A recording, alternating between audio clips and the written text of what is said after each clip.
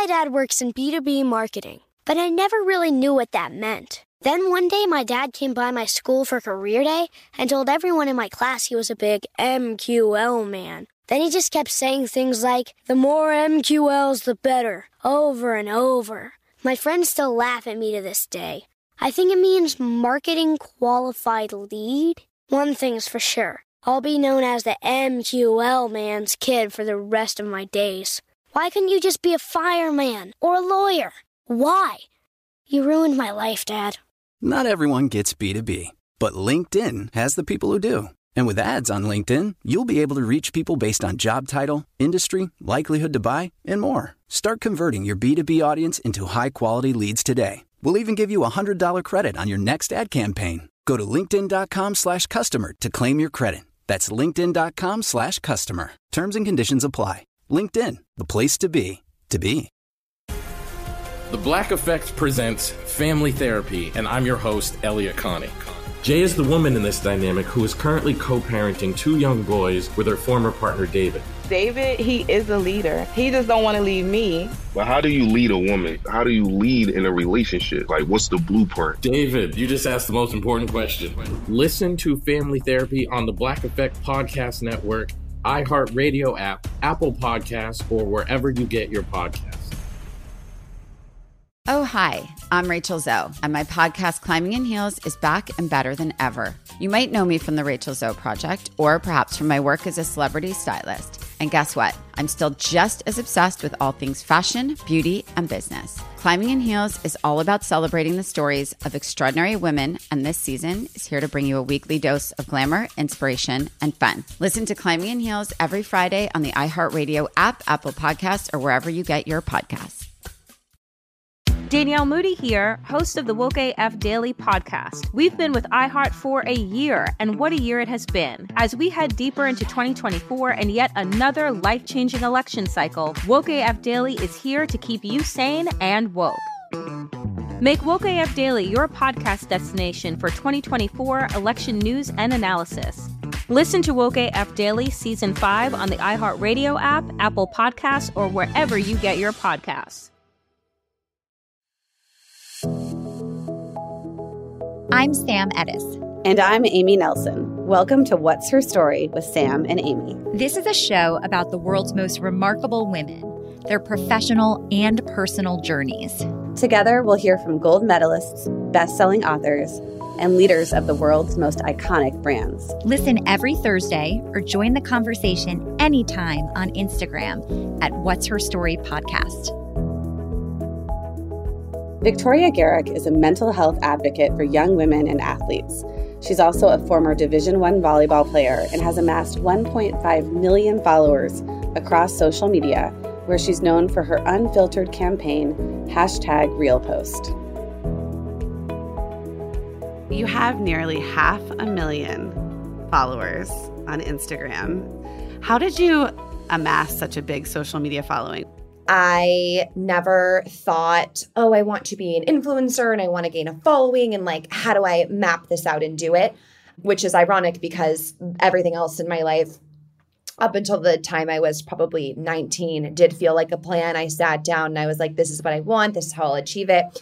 With social media, it was really a snowball effect. I was studying journalism at USC. I thought I wanted to be a, sports broadcaster.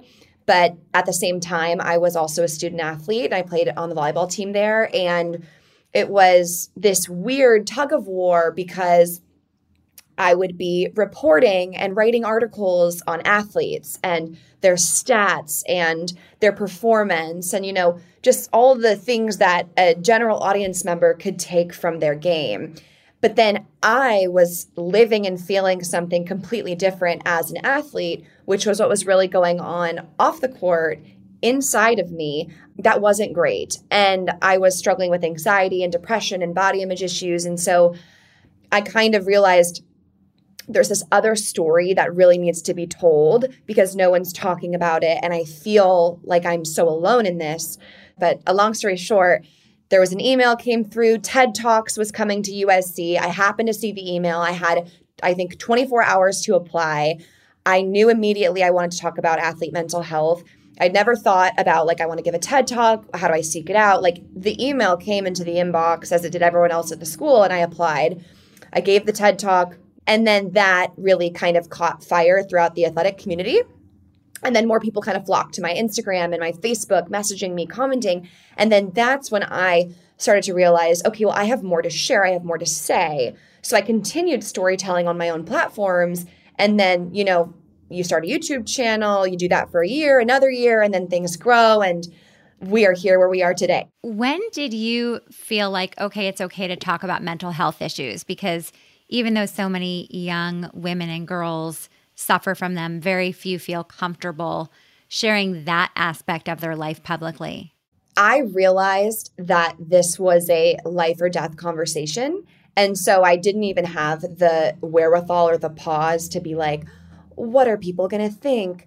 Oh, like, you know, I was just like, we need to talk about this. And I felt so almost, I want to lightly use the word like furious, because I had been an athlete my whole life. I'd never heard about a performance anxiety or, you know, being on your dream team and being depressed. And so when this became my reality, which it then took me like a year to really understand what I was thinking, what I was feeling, to put words to it, to see a therapist, to start to get better, that when I started to realize, hey, this is really, really hard. And this is not just me. I know it's my teammates. I know it's other people.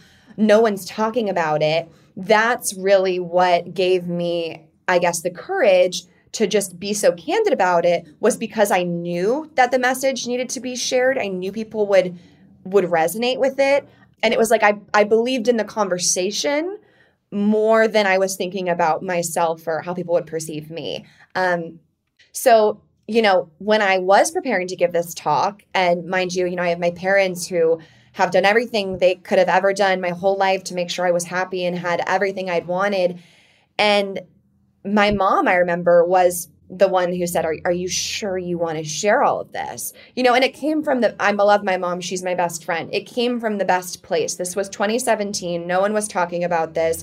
She was like, this is going to be on the internet forever. Your future employers are going to see this. Are you sure you want to talk about the suicidal ideation on the bike? Like, can we just remove that?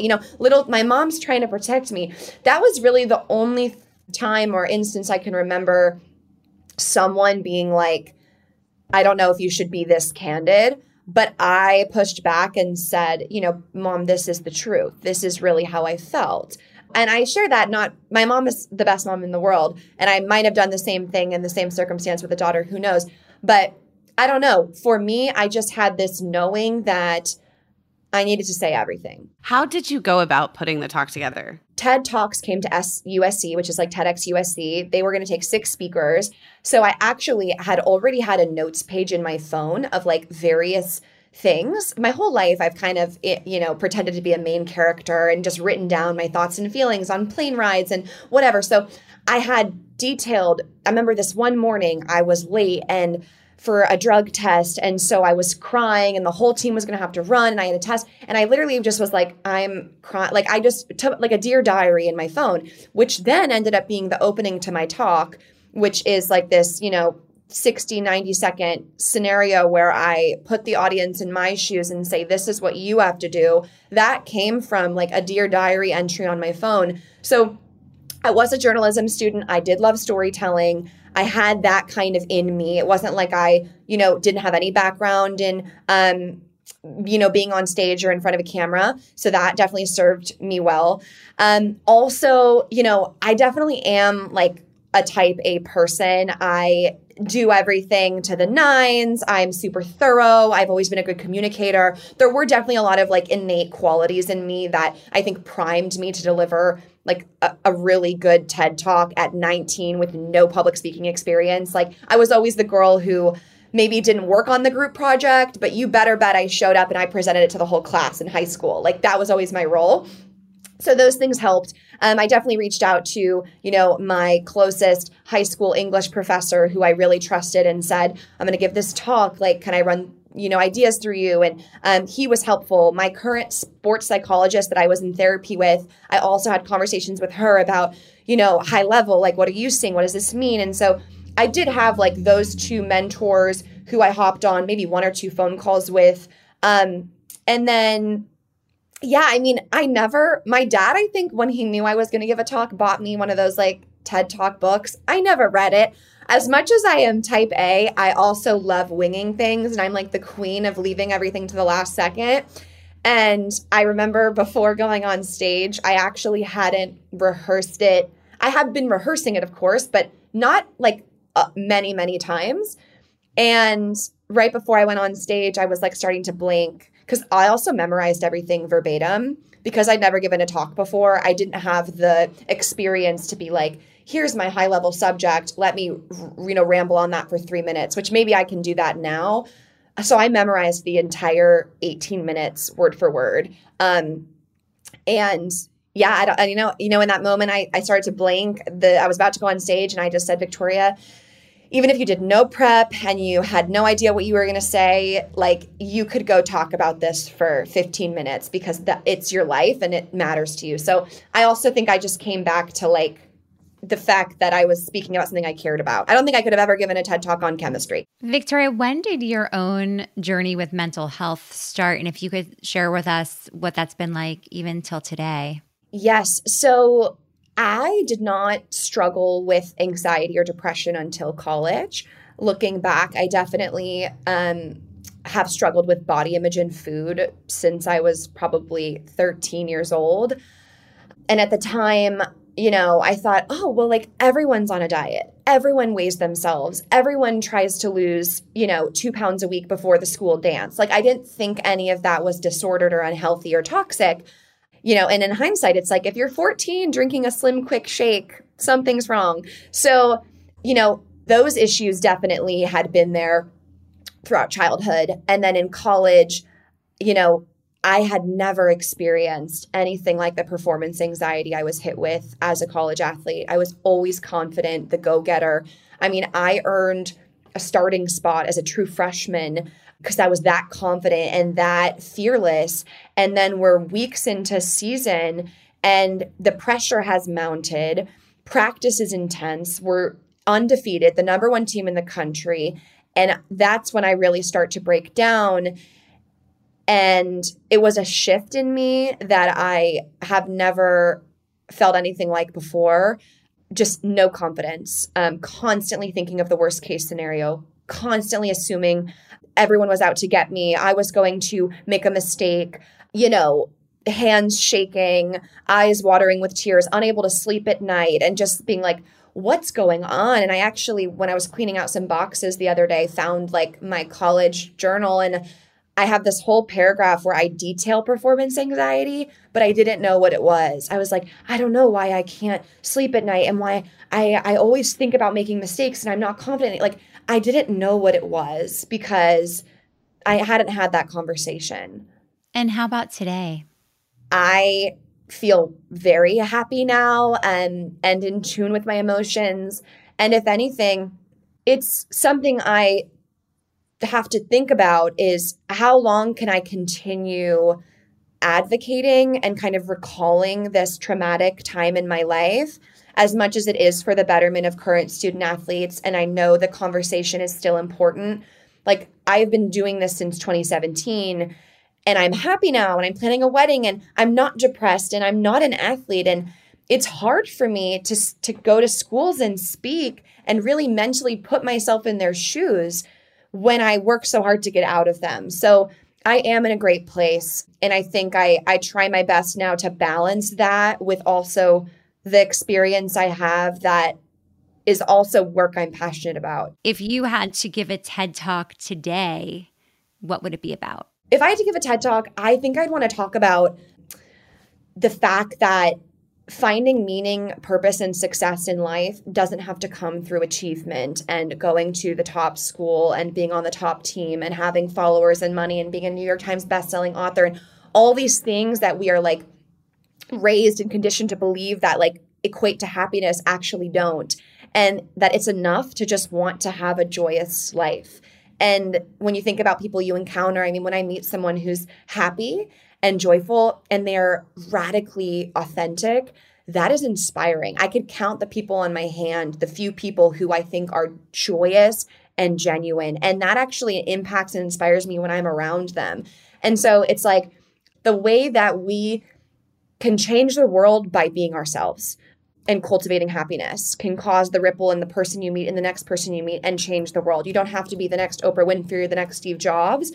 And, you know, that's like something I've been sitting with a lot recently, because as much as my whole career has come out of the you don't have to be perfect, you don't have to look perfect, I kind of got lost in, okay, well, I'm going to be the best influencer who talks about being real. Like, I'm going to be the most popular influencer who encourages you to be yourself. It's like the achievement snuck back in. And so now I'm trying to dial back to like, you know, how can I manifest happiness in my life and not worry about what's happening externally? Are you joyous? Yes, I would say that I am. There's definitely, I think there's one main thing in my life I wish could be different, which would make me more joyous. I think I thrive off of talking to people and interacting with people, and I am self-employed and I work for myself and I'm alone a lot of the time. And it's fairly hard for me to just create environments. Like, I miss middle school when you would show up in 7th grade and you all took math class and science together and you got to go to recess. It was just fun. And I think now as an adult, you have to like make plans to hang out with people. And I think I would love to find a way to have more community in my everyday life. I've thought about maybe I want to do like improv classes. I'm not an actor, I'm not a comedian, but it would just be fun to go somewhere with no phones or computers and be uncomfortable with other humans. So I don't know, that's what I'm trying to work on. But overall, yeah, I'd say I'm joyous. And now, a quick break. My dad works in B2B marketing, but I never really knew what that meant. Then one day, my dad came by my school for career day and told everyone in my class he was a big MQL man. Then he just kept saying things like, the more MQLs, the better, over and over. My friends still laugh at me to this day. I think it means marketing qualified lead. One thing's for sure, I'll be known as the MQL man's kid for the rest of my days. Why couldn't you just be a fireman or a lawyer? Why? You ruined my life, Dad. Not everyone gets B2B, but LinkedIn has the people who do. And with ads on LinkedIn, you'll be able to reach people based on job title, industry, likelihood to buy, and more. Start converting your B2B audience into high-quality leads today. We'll even give you a $100 credit on your next ad campaign. Go to linkedin.com/customer to claim your credit. That's linkedin.com/customer. Terms and conditions apply. LinkedIn, the place to be.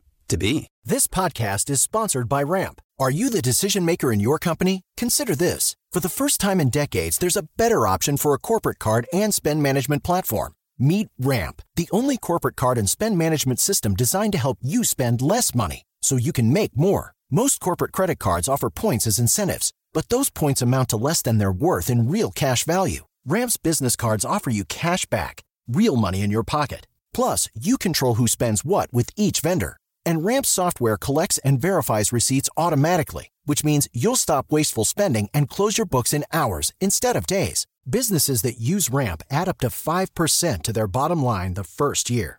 If you're a decision maker, adding Ramp could be one of the best decisions you've ever made.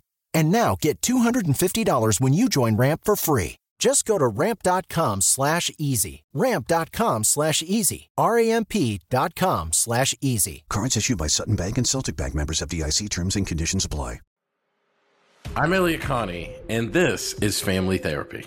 My best hopes, I guess, identify the life that I want and work towards it. I never seen a man take care of my mother the way she needed to be taken care of. I get the impression that you don't feel like you've done everything right as a father. Is that true?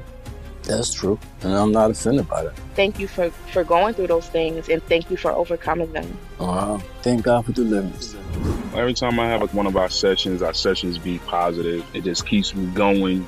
I feel like my focus is redirected in a different aspect of my life now. So, how'd we do today? We did good. The Black Effect presents Family Therapy. Listen now on the Black Effect Podcast Network, iHeartRadio app, Apple Podcasts, or wherever you get your podcasts. Danielle Moody here, host of the Woke AF Daily podcast. We've been with iHeart's Outspoken Network for a year, and what a year it has been. Every weekday, I navigate our rapidly changing world alongside our series of fabulous expert guests. As we head deeper into 2024 and yet another life-changing election cycle, Woke AF Daily is here to keep you sane and woke. Woke not just to the latest headlines, but also to the collective power we all have. Woke to the need to build community with those around us. Woke to how to avoid burnout, and woke to the ways we can all find joy in the madness. Make Woke AF Daily with Danielle Moody your podcast destination for 2024 election news and analysis. And tune in to hear the ways I am working to stay grounded amidst it all. Listen to Woke AF Daily Season 5 on the iHeartRadio app, Apple Podcasts, or wherever you get your podcasts. Can you envision a life where you're not online as much, where you aren't speaking to your social media following, where that isn't happening? What does that look like? For me, it does actually make me really happy when I have a creative idea and I get to execute it and make it happen and then put it out into the world and like see comments that it's helped people. So that definitely does make me happy and bring me joy. I do think I've realized that there's happy medium. So I've had to kind of think about, how can I compartmentalize the fact that, yes, this is my job and so I have to do it, but also I want to make sure that I don't pass away. And if, the higher power broadcasted the hours I spent on my phone, that it doesn't equate to like 20 years. That would I think disgust me, right? But I think I'm on that track. So I can't imagine myself maybe not online because I also have to support myself and make money. So it's interesting. But I also love my job. I'd rather be doing what I'm doing than doing something I hate. How long does it take you to make a real video? It depends. I mean, I, a few weeks ago had this thought on boundaries. And so I pull out my phone and it takes 60 seconds to just record my thought and put that out into the world.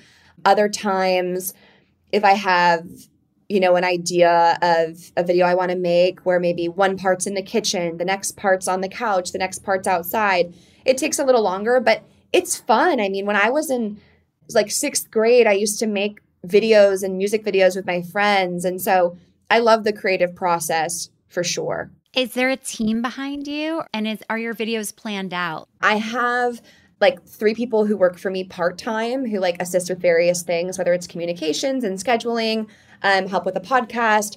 In terms of content, I do it all myself. I think that's also a misconception is, we see in the movies, an agent in Los Angeles saying, I want to make you a star. And they pull you out of a coffee shop and they do everything you need to do and you become the next Taylor Swift. Really, it's not like that. And in this industry, you're not going to find anyone who's going to say, here's what you have to do and I'm going to help you do it. No, they're either doing it because they're getting a cut of your money, they want to make money off of you, or it's a friend who's meeting you for coffee and maybe they are genuine for that hour, but their life isn't dedicated to helping you with your brand. So for the most part, I would say 90% of creators, it's coming from their brain, their creativity, they're making the videos, they're doing everything. I very recently tried to create a method to the madness by hiring a content specialist who I meet with every Monday and we go over what's coming up this week. Tomorrow I'm trying on my wedding dress. I'm going for my first dress fitting. So we realize that on Monday, we then are pulling some ideas that I can film in the moment. When I'm in the car, can I take a video talking about how I'm feeling? And then when I get back in the car, can I talk about how it went? So I do plan it in the sense now that I'm thinking ahead, but I have no idea what I'm posting today. It might come to me. We could finish the podcast. I'll be we talked about something amazing. I want to find a photo and write a caption that really coincides with that. So, it's intuitive. It's a lot. It's definitely an entrepreneurial life. Do you take breaks? I actually hadn't been really thinking about that ever. And I kind of worked with the rest of the world, Monday through Friday, 9 to 5. When my fiance is working, I'm going to work too. But oh, wait, on Saturday and Sunday, I'm also posting because that's when everyone's on their phones and they're not working. So I realized I was kind of working all the time. And even when I finish working on a Wednesday at 6, with what I have to do, if Max comes home and we start cooking or something happens or I try on a dress and it's too small, it's I might think I want to pull out my phone and document this experience because it's on brand and it's helpful. So I realized I had no boundaries and I didn't take time off. So now I have been more mindful about that. Like the days I do put my phone away and it's away and I'm going to enjoy my night. Or sometimes I will take a Tuesday off or a Thursday off because I know I need to work on Saturday and Sunday. So I've been kind of leaning into that more, and it's only something I've recently become aware of. How did you meet your fiance?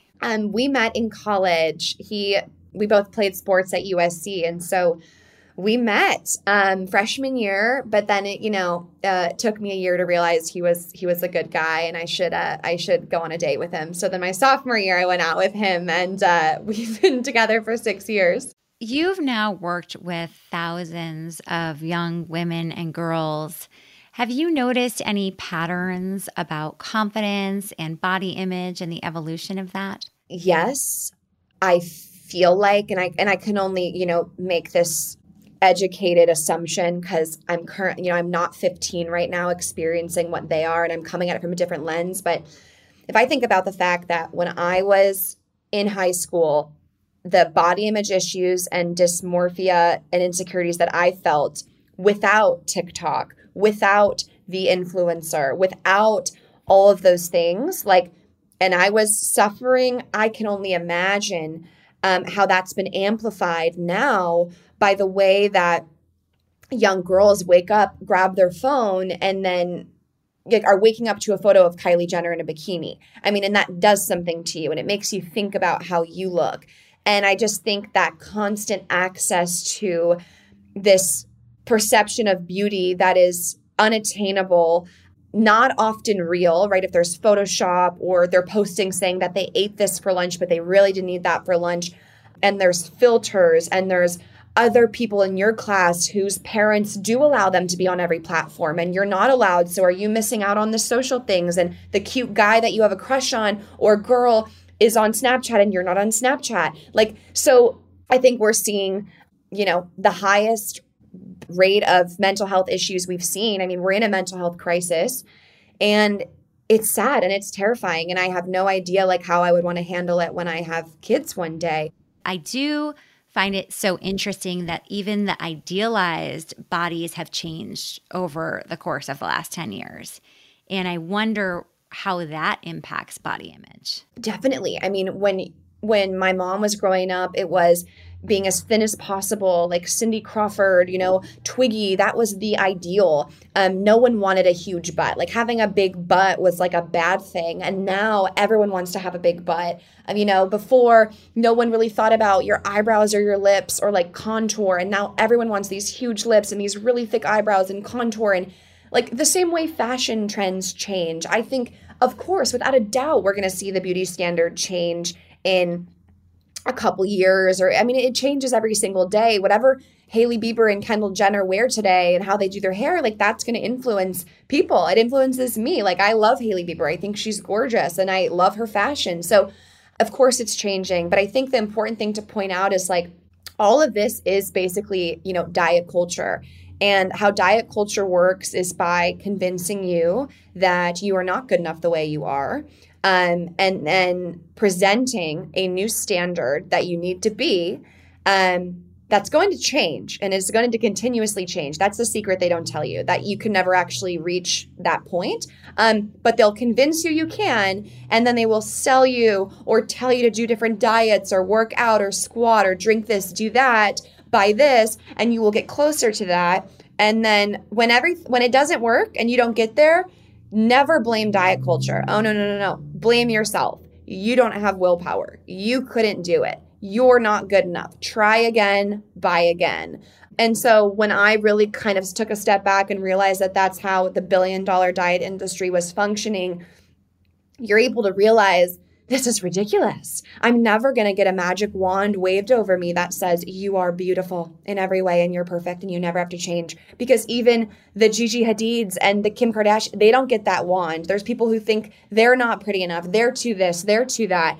So it's complex. It's deeply rooted in our society, in the way we talk, especially with, the generations before us. So hopefully by having conversations like this, we can kind of open the eyes of everyone and kind of phase that out. Someone with your voice and the audience you have must also become a receptacle of people's problems, whether it's them contacting you after a speech or writing to you or connecting with you on a direct message. How involved do you get? Where do you draw that line? I would say that years of this has definitely desensitized me, and it hurts my heart a little bit to say that, but you do eventually get to a place where it happens so frequently and it's every single day, within every single hour, that I am able to just kind of turn it off and just notice, oh, this email, saving for admin, not for me, because I've had to protect my energy in that way. And also, if I were to stop and respond to every single message, I couldn't even do what I'm doing that is warranting people sending the messages in the first place. And I know that they would want me to continue doing what I'm doing because it was impactful for them. So it's also not realistic for me to put the expectation on myself to be able to respond and be there for everyone and hold that space, because sometimes I can't even hold space for the people in my life who I do love and who I am supposed to hold space for and I am supposed to show up for. So, I would say time has helped, because in the beginning I thought I had to do it, reply to everyone and make everything okay. So time has helped. Really understanding my boundaries has helped. I talk about it in therapy. I have had, yes, to kind of set limits there and also give myself permission to do that as well. And now a quick break. I'm Elliot Connie, and this is Family Therapy. My best hopes, I guess, identify the life that I want and work towards it. I never seen a man take care of my mother the way she needed to be taken care of. I get the impression that you don't feel like you've done everything right as a father. Is that true?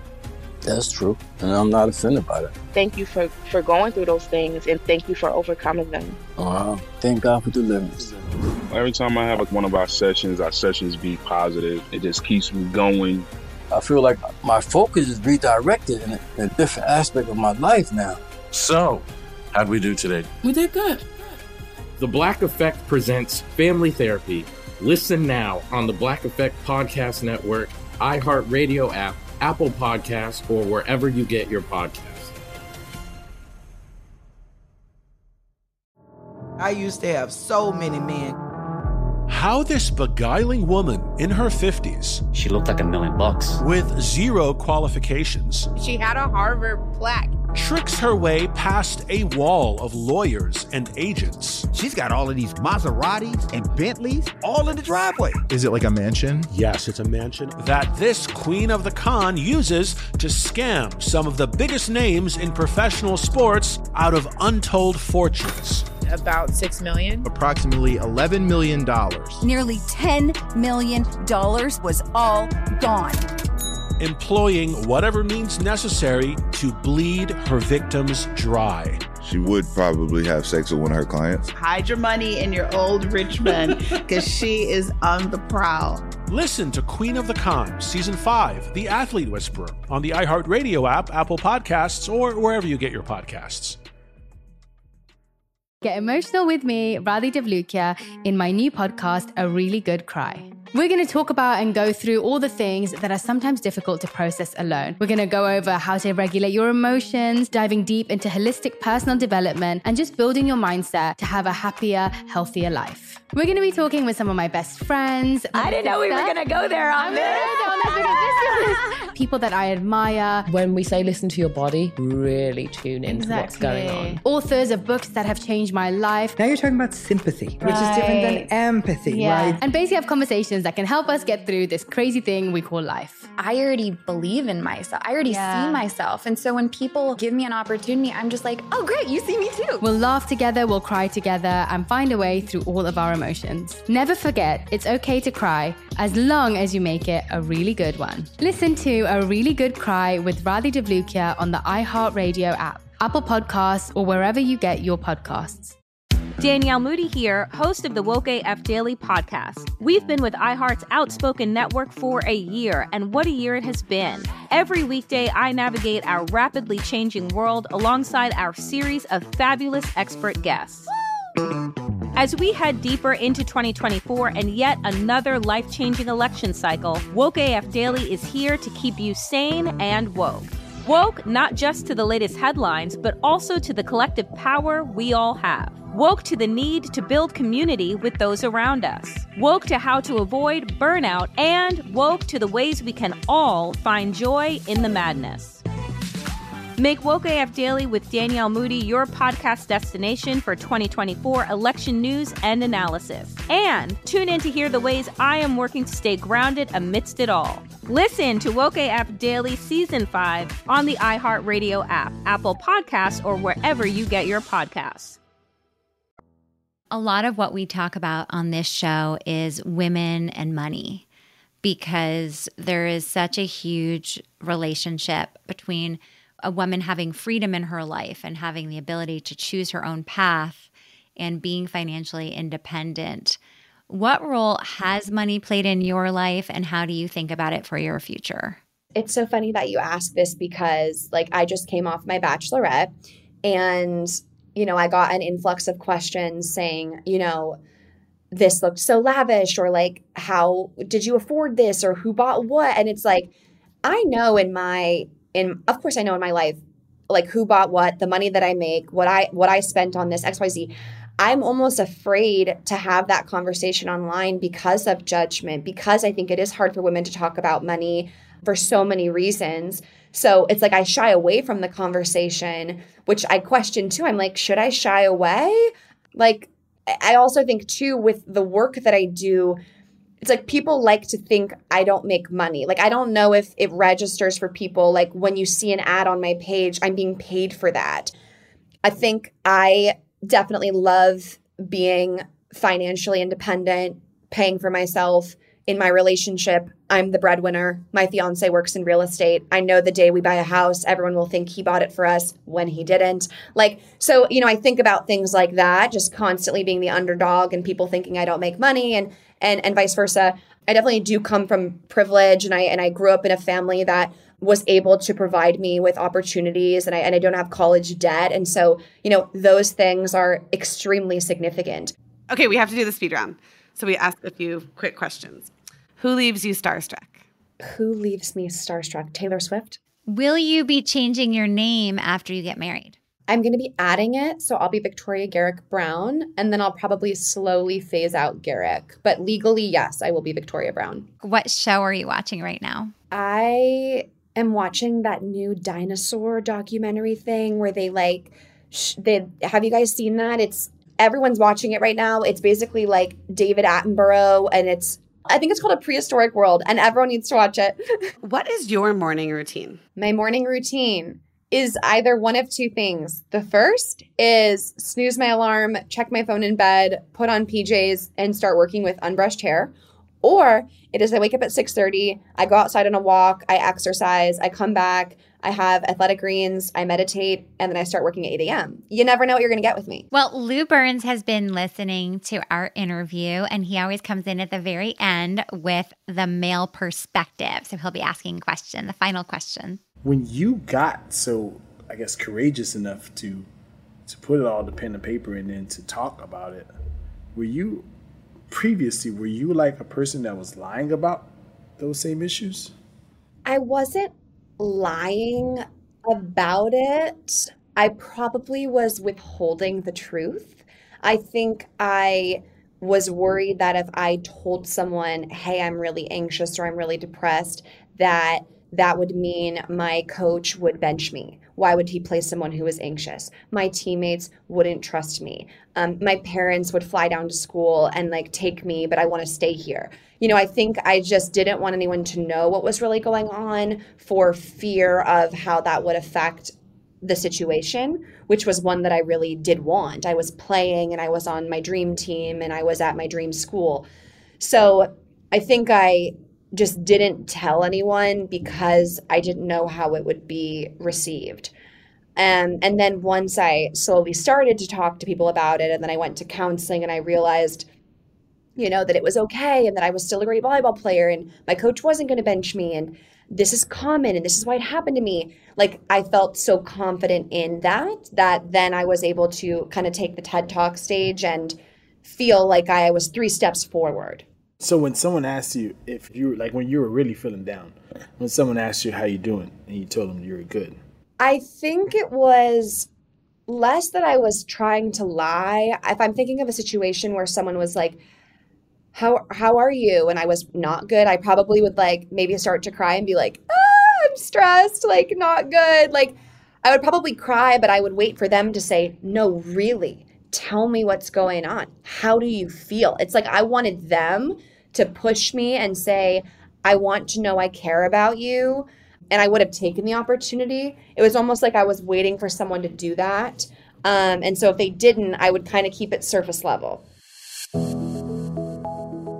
So Sam, I think one of the most interesting things about Victoria, and there are so many, is that she seems like she's at this crossroads where she's asking, do I continue to stand in this place of being a mental health advocate for something that is becoming further and further in my rearview mirror? You know, after our conversation, I had a chance to download with my 16-year-old Ella, who was the first person to sort of turn us on to Victoria. And she was sharing that when Victoria speaks to young girls, it is so powerful and so transformative for their mental health. And I found it interesting that she was questioning whether, you know, she's not suffering now, so can she be this advocate? And I feel more strongly than ever before that she should be. She should continue with the work she's done and continue to try to inspire young girls. I think there's such a place for that. But I also think that, you know, she's getting married. As you evolve in your life phases, sometimes you think you have to leave a part of your career behind. And it's probably too early to do that. And hopefully she'll come to that judgment on her own. I mean, maybe she's an even better speaker on the issue now, because even though she has moved into this more joyous place in her life, like, it shows that you can, despite all of the challenges for young women today, despite, you know, all of it, right? Like, you can get to this place of joy and happiness and moving forward. Exactly. Thanks for listening to What's Her Story with Sam and Amy. We would appreciate it if you leave a review wherever you get your podcasts. And of course, connect with us on social media at What's Her Story Podcast. What's Her Story with Sam and Amy is powered by my company, The Riveter, at theriveter.co, and Sam's company, Park Place Payments, at parkplacepayments.com. Thanks to our producer, Stacey Para, and our male perspective, Lou Burns.